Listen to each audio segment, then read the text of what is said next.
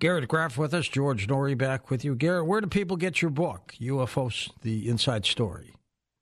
You can find it wherever you get your books. It is available on Amazon, Barnes & Noble, your local independent bookstore. There's an audio version, an ebook version. It is, as they say, wherever books are sold, however you like to read it, audio, ebook, or hardcover, it's available. Truly a collector's item and very, very comprehensive. And as you said, it took you 2 years to put together.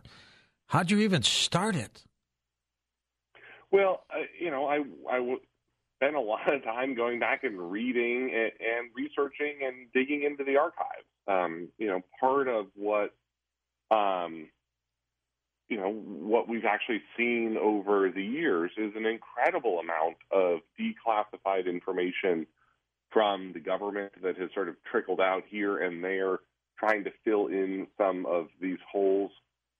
And then, of course, there have been a lot of books written about the subject over the years, and I also spent a lot of time, reading dissertations and science papers and trying to understand that world of astronomy as well, because, so much of the story of whether aliens are visiting here is wrapped up in the story of whether aliens exist at all.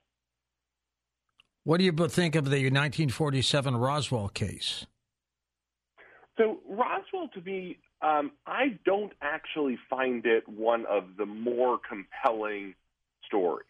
To me, there are sort of others that stand out. We talked about the Lonnie Zamora case, ones that sort of seem like they have better contemporary documentary evidence. But one of the things that I actually really came away convinced by, that there is not a government cover-up of alien craft and alien bodies at Roswell, has to do with the Fermi paradox. What is probably the most famous conversation that has ever taken place about aliens. This was Edward Teller and Enrico Fermi speaking in the summer of 1950 at Los Alamos National Lab. Anyone this summer who saw the movie Oppenheimer, knows those figures. Fermi and Teller were some of the key Manhattan Project scientists, engineers, and physicists who helped put together the atomic bomb at Los Alamos in World War II, and were in 1950, helping to begin the process of actually building a thermonuclear device, a hydrogen bomb. And we know that this conversation took place in the summer of 1950 because they were talking about a specific cartoon about aliens that ran in the New Yorker that summer. And they have this conversation over lunch where Fermi says, basically, where are they? If there are aliens, if there are a lot of aliens, why don't we see them? Why aren't they anywhere around us? And to me, that moment actually really stands out in the context of Roswell, because I think that there is a popular misunderstanding in the mythology around Roswell that had a craft or bodies been retrieved there, they would have been taken to Wright-Patterson Air Force Base, to what was then the Air Technical Intelligence Center at Wright-Patterson, which is where Project Blue Book, Project Sign, Project Grudge were all based. I think actually that if there's a spacecraft that crashed and was retrieved in 1947, it wouldn't have gone to Wright-Patterson. It would have gone to Los Alamos. Los Alamos was 3 hours up the road from Roswell. It was a facility specifically designed by the U.S. government for secrecy and to work on, the most sensitive, biggest questions of physics and engineering. And there were, all of the scientists like Fermi and Teller already in position at Los Alamos to have, to study a crashed and retrieved spacecraft or alien bodies. And so, to me, part of the Roswell story is that if there were 10 American figures, 10 people sort of in and around government who would have been in on the secret of a retrieved crash from Roswell in 1947, it would have been Fermi and Teller. And so if they are standing around 3 years later saying, we haven't seen aliens, that actually, to me, carries a lot of weight historically about how the U.S. government would have operated in that moment. Good point. Let's take some calls for you. Joe, truck driving in Missouri. Welcome to the show. Hey, Joseph, go ahead. Evening, gentlemen. I am certainly open to the possibility and perhaps even probability of intelligent alien life existing in the vastness of the universe. My concern with this latest tranche of information of the last, since that New York Times article, 2017, 2019, whatever it was, is that in this global age of connectivity, the internet, smartphone, video, so much of it is coming from government sources. And as we know, from JFK to the Pentagon Papers, Operation Mockingbird, MKUltra, weapons of mass destruction, the government is not always the most truthful of entities. And John Brennan, who you mentioned in particular, is a very political creature. I mean, when Trump came along and had the audacity to just rhetorically challenge the hostile oligarchy's agenda of effectively dissolving nations by allowing free flow of capital and people across borders, Brennan really shamelessly, outright, repeatedly lied, making Trump out to be some sort of Russian Manchurian candidate. So my question is, and I'm sure you get into this in your book a little bit, should we trust this newer information? Are the older stories that they're trying to cover up more trustworthy? Or what do you think about that, the trustworthiness of government sources? Yeah, it's a really good question. And part of, I think, the challenge that we have with so many of these UFO encounters is that I think you're sort of exactly right, to sort of point to the challenge of, the modern age of smartphones and documentary evidence, that we just don't actually have the data and history and, sort of the scientific, comprehensive approach to a lot of these sightings in the past that we would need in order to be able to actually study what this thing actually is. And to me, and I actually have a piece running in Politico later today or later this week about sort of how the government could take studying UFOs and UAPs more seriously, because I think it should. I think that there's a phenomenon out there that is real, and it's probably not only one thing. That this is, a mix of some things that are actual technologies and a mix of things that are phenomenon, that are atmospheric, meteorological, and astronomical phenomenon in science that we don't yet understand. And then I also think it's quite possible that some chunk of this is very, very weird stuff. I mean, things that are far weirder than we could possibly imagine now with our knowledge and understanding of physics and science. And that doesn't necessarily mean aliens. This could be interdimensional travel. This could be time travel. This could be wormholes. This could be parallel dimensions. And that there's sort of a lot of stuff there that would be interesting and world-changing, fundamentally rewriting our understanding of our place in the cosmic consciousness, and it still not be flying saucers from Alpha Centauri happening to visit Earth on a random Tuesday. And to me, that's part of what is actually so exciting about this subject is sort of the hope and optimism and sense of wonder that I think you come away from looking at this world with about how much more we have to learn about the world around us. And Garrett, you devote a chapter to the JFK assassination in the book.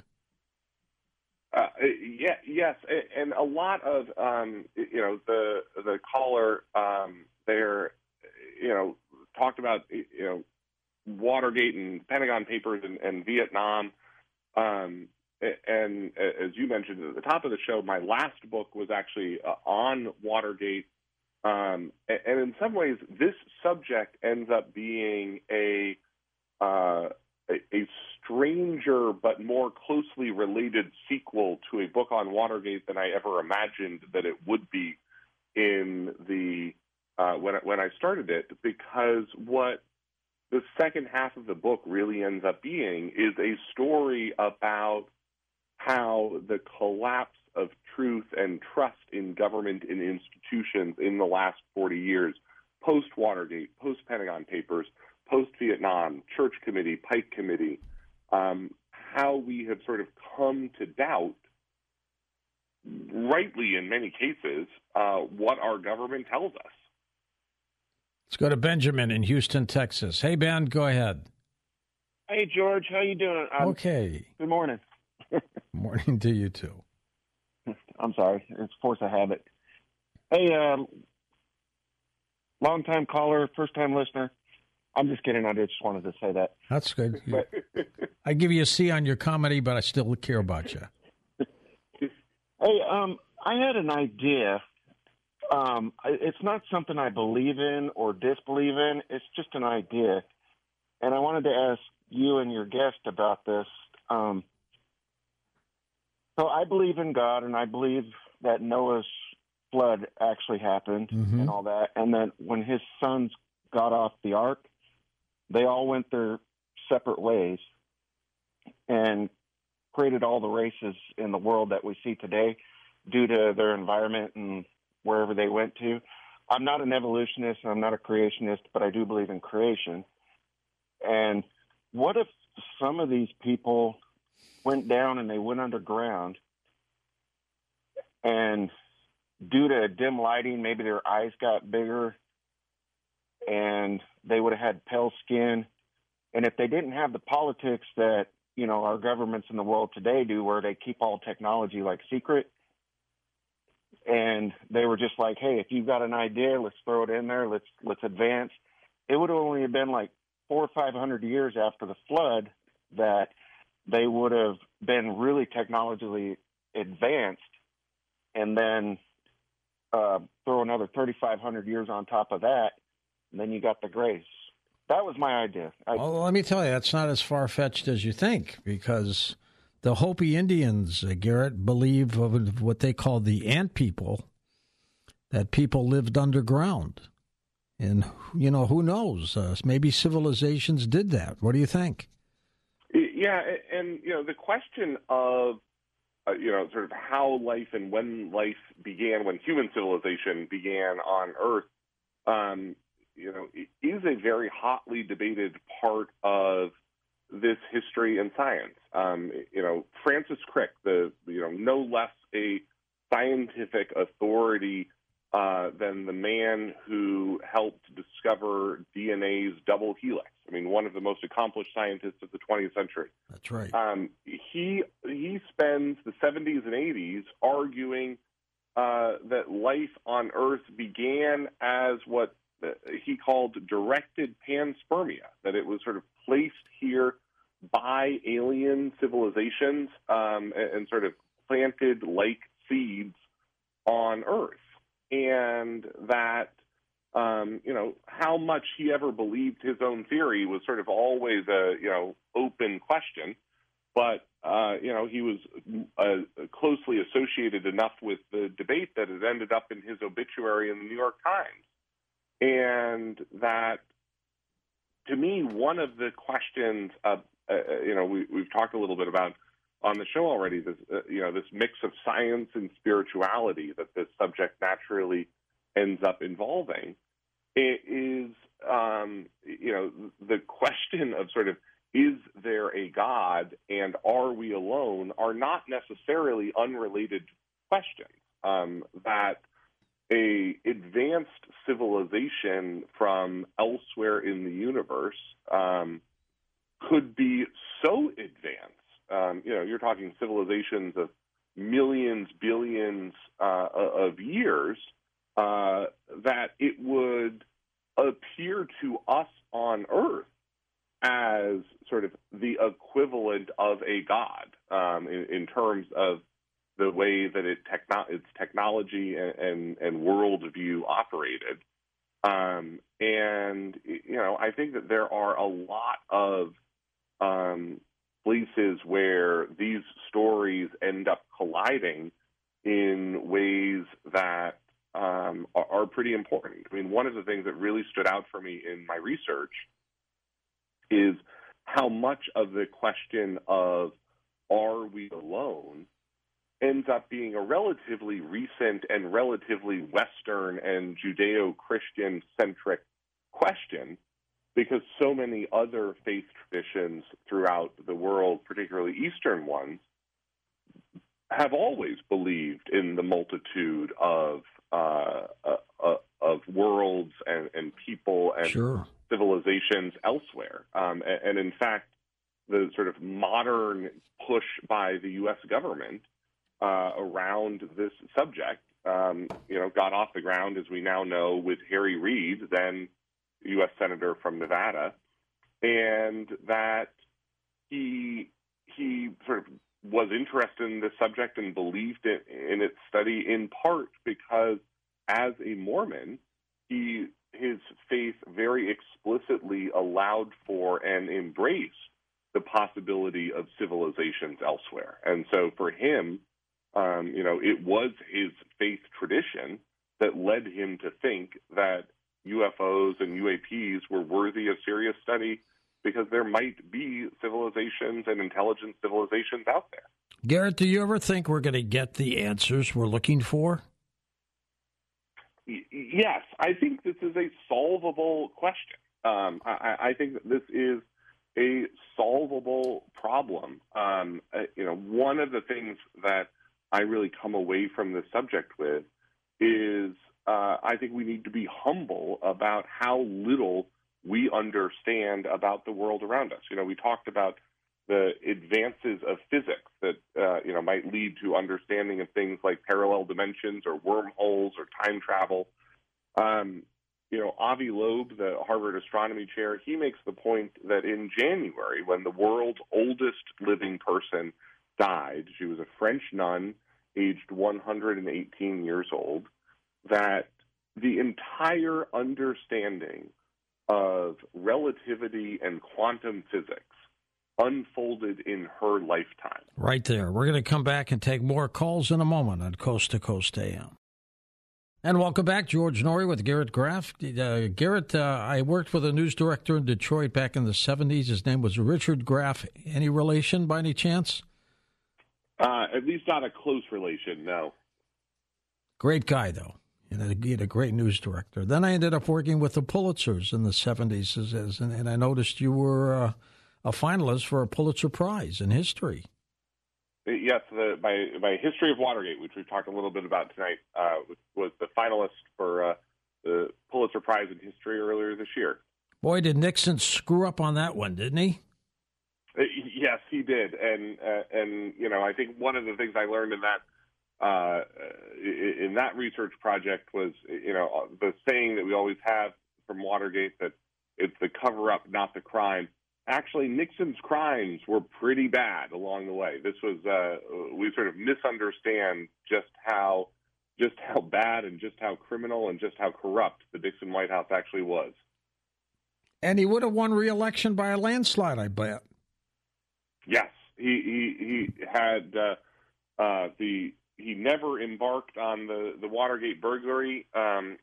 He would have retired as a very successful two-term president in January 1977. Yep. He would have had his 2 terms as VP with Eisenhower and then his 2 as president, and would have lived a life of luxury. Yep. Oh, well, let's go to the phones. East of the Rockies, Dr. Brown is with us in Mansfield, Ohio. Hey, doctor, go ahead. Hello, George and Garrett. How are you guys tonight? Hopefully you're well and not COVID infected or any of that We stuff. are well, sir. Thank you. I was just going to tell you something. My father, this is going to be a very interesting story for you, George, because I know you follow this, and your guest probably will too.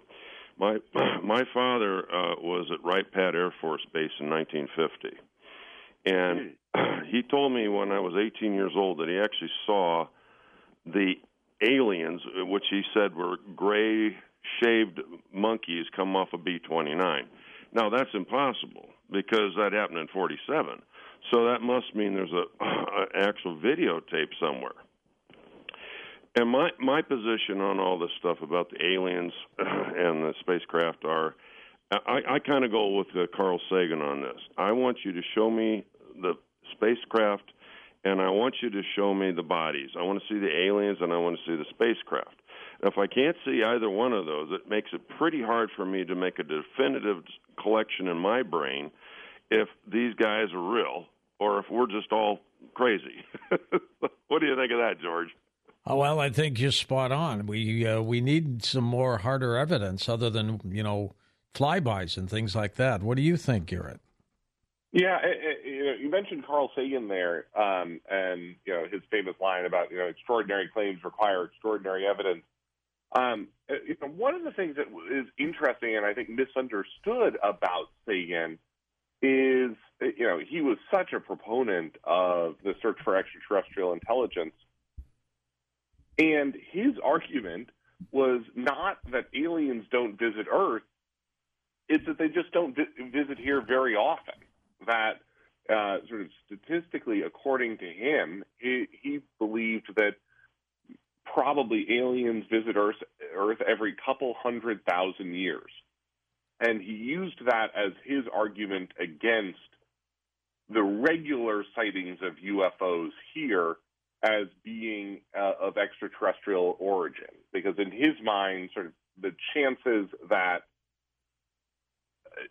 last Tuesday or next Thursday is the one day every 200,000 years that aliens stop by Earth, just were vanishingly, astronomically small. And so to him, his argument, which I think is actually pretty compelling, is if aliens are out there, if there are intelligent life out there, they probably don't know that we are here, and that they are, we're a pretty young civilization in a pretty ordinary planet in a pretty ordinary solar system, and that if and when aliens stop by, according to Carl Sagan, they treat Earth probably more like a rest area on the Jersey Turnpike, where you're stopping on the way from one interesting place to another. For a little refueling, right? Exactly, sort of a refueling stop. And I think, again, these are not necessarily statements saying that UFOs are not real, that there's not a real phenomenon, because I think one of the things that seems quite likely to me is that the UFO UAP phenomenon can have terrestrial-based answers that are still incredibly weird and world-changing. We talked about parallel dimensions or time travel or things like that, that could explain what these things are that we are experiencing, even if they are not visits from extraterrestrials. Good point. Here's Ted, truck driving in Mississippi. Welcome to the program, Ted. Go ahead. I am not a crook. Good I've never been to Argentina, but I believe it's there. So for your last caller. Anyhow, good morning, George and Garrett. Hi, Ted. I've got an interesting tale. I read a book, The Treasure Hunter by Robin Moore, and my partner and I headed down to the Mosquito Coast to mine gold. And on the way, before going down, I pitched Homestake Mining to do exploration work for them, and we sent them some good ore samples, so they sent their senior geologist down there the second year. Now, this guy goes all around the world checking out potential gold strikes. So he leads an intriguing life. So I said, well, what do you do for entertainment? He asked me if I knew what spelunking was, and I was like, sure thing, caving. And he said he was only interested in one cave near Mount Shasta, where he and another scientist had set up equipment to measure air volume that was coming out as the landmass heated up.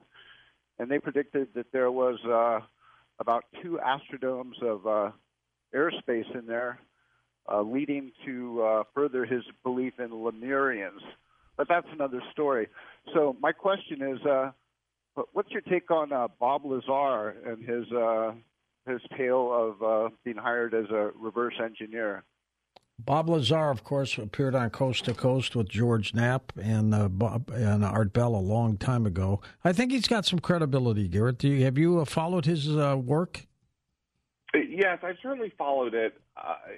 Again, we come back to what we've been talking about. That I think part of the challenge with a lot of these, whether you call them whistleblowers or witnesses that come forward, is that we are lacking the documentary evidence that would back up their stories, the independent documentary evidence. I think more broadly, part of the challenge is also that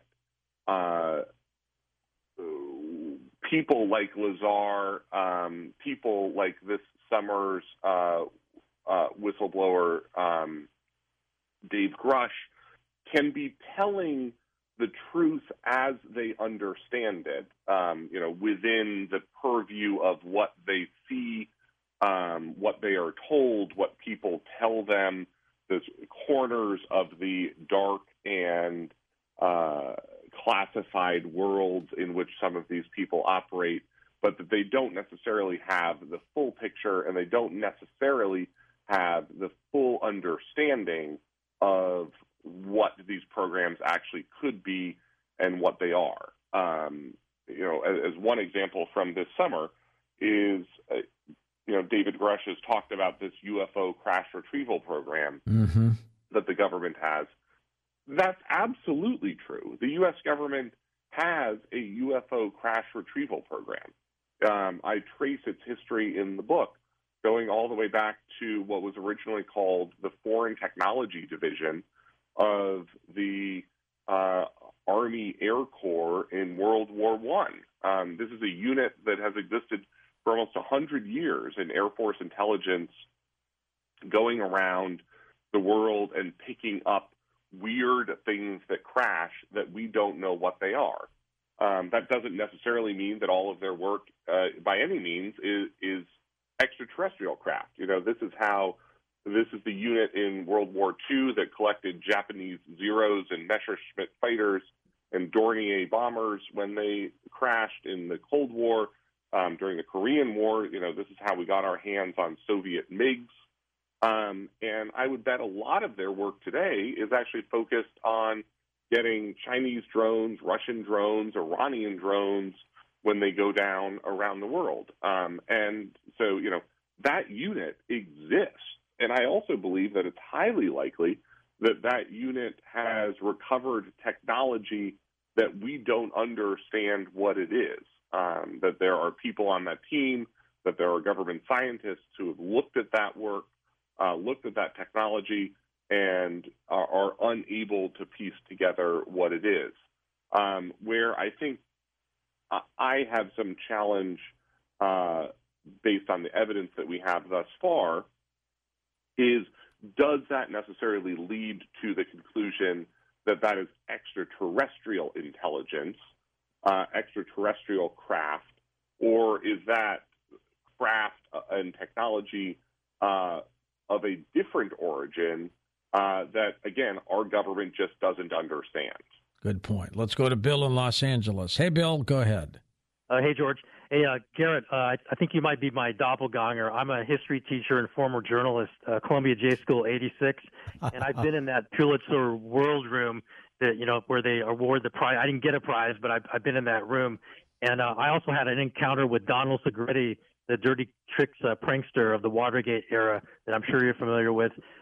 But I just wanted to say, I think if somebody wants an objective, if an objective person wants evidence, they should look at Al Chop, Air Force spokesman Al Chop's account of the 1952 double flyovers of D.C., which included military and civilian eye contact and radar contact with at least 3 different radar operators, including Harry Barnes of National Airport, recording speeds that were just impossible for any craft at that time. And I think any objective observer of that data would have enough evidence to conclude that something came here from somewhere. What was in it, who knows? But that's my 3 cents. That was an incredible story, too, Garrett. Go ahead. Absolutely. And those are what are called the Washington merry-go-round sightings. And I talk about them. And one of the things that really sort of stands out for me in that story is how interested Harry Truman was in those incidents as they were unfolding. And there is some incredible, I come at this topic really as my background actually as a presidential historian in many ways, like that Watergate book. And I was really amazed at how many presidents from Harry Truman on have been interested and focused on this subject, and how many presidents really are just like us, that one of the first things that they ask when they get to the Oval Office is, do we have aliens?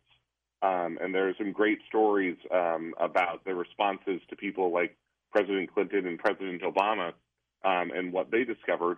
But then there's also some incredible stories from Jimmy Carter and Ronald Reagan, both of whom had their own UFO encounters personally, with how those shaped their worldview. And in fact, I talk about in the book how Ronald Reagan's approach to the Cold War was actually very much inspired by his interest in extraterrestrial life as an actor, in science fiction, and Hollywood pop culture around aliens, and that he actually really talked at some length to Gorbachev about how the U.S. and the Soviet Union would respond if Earth was attacked by an alien civilization, and if they would act together to save the planet under those circumstances,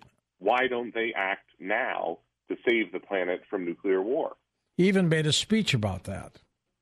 He did, and there's a great line where he became so associated with talking about this subject that Colin Powell, then his national security advisor, would rant around the West Wing, oh gosh, here he goes talking about the little green men again. Absolutely. Garrett, what's your next book?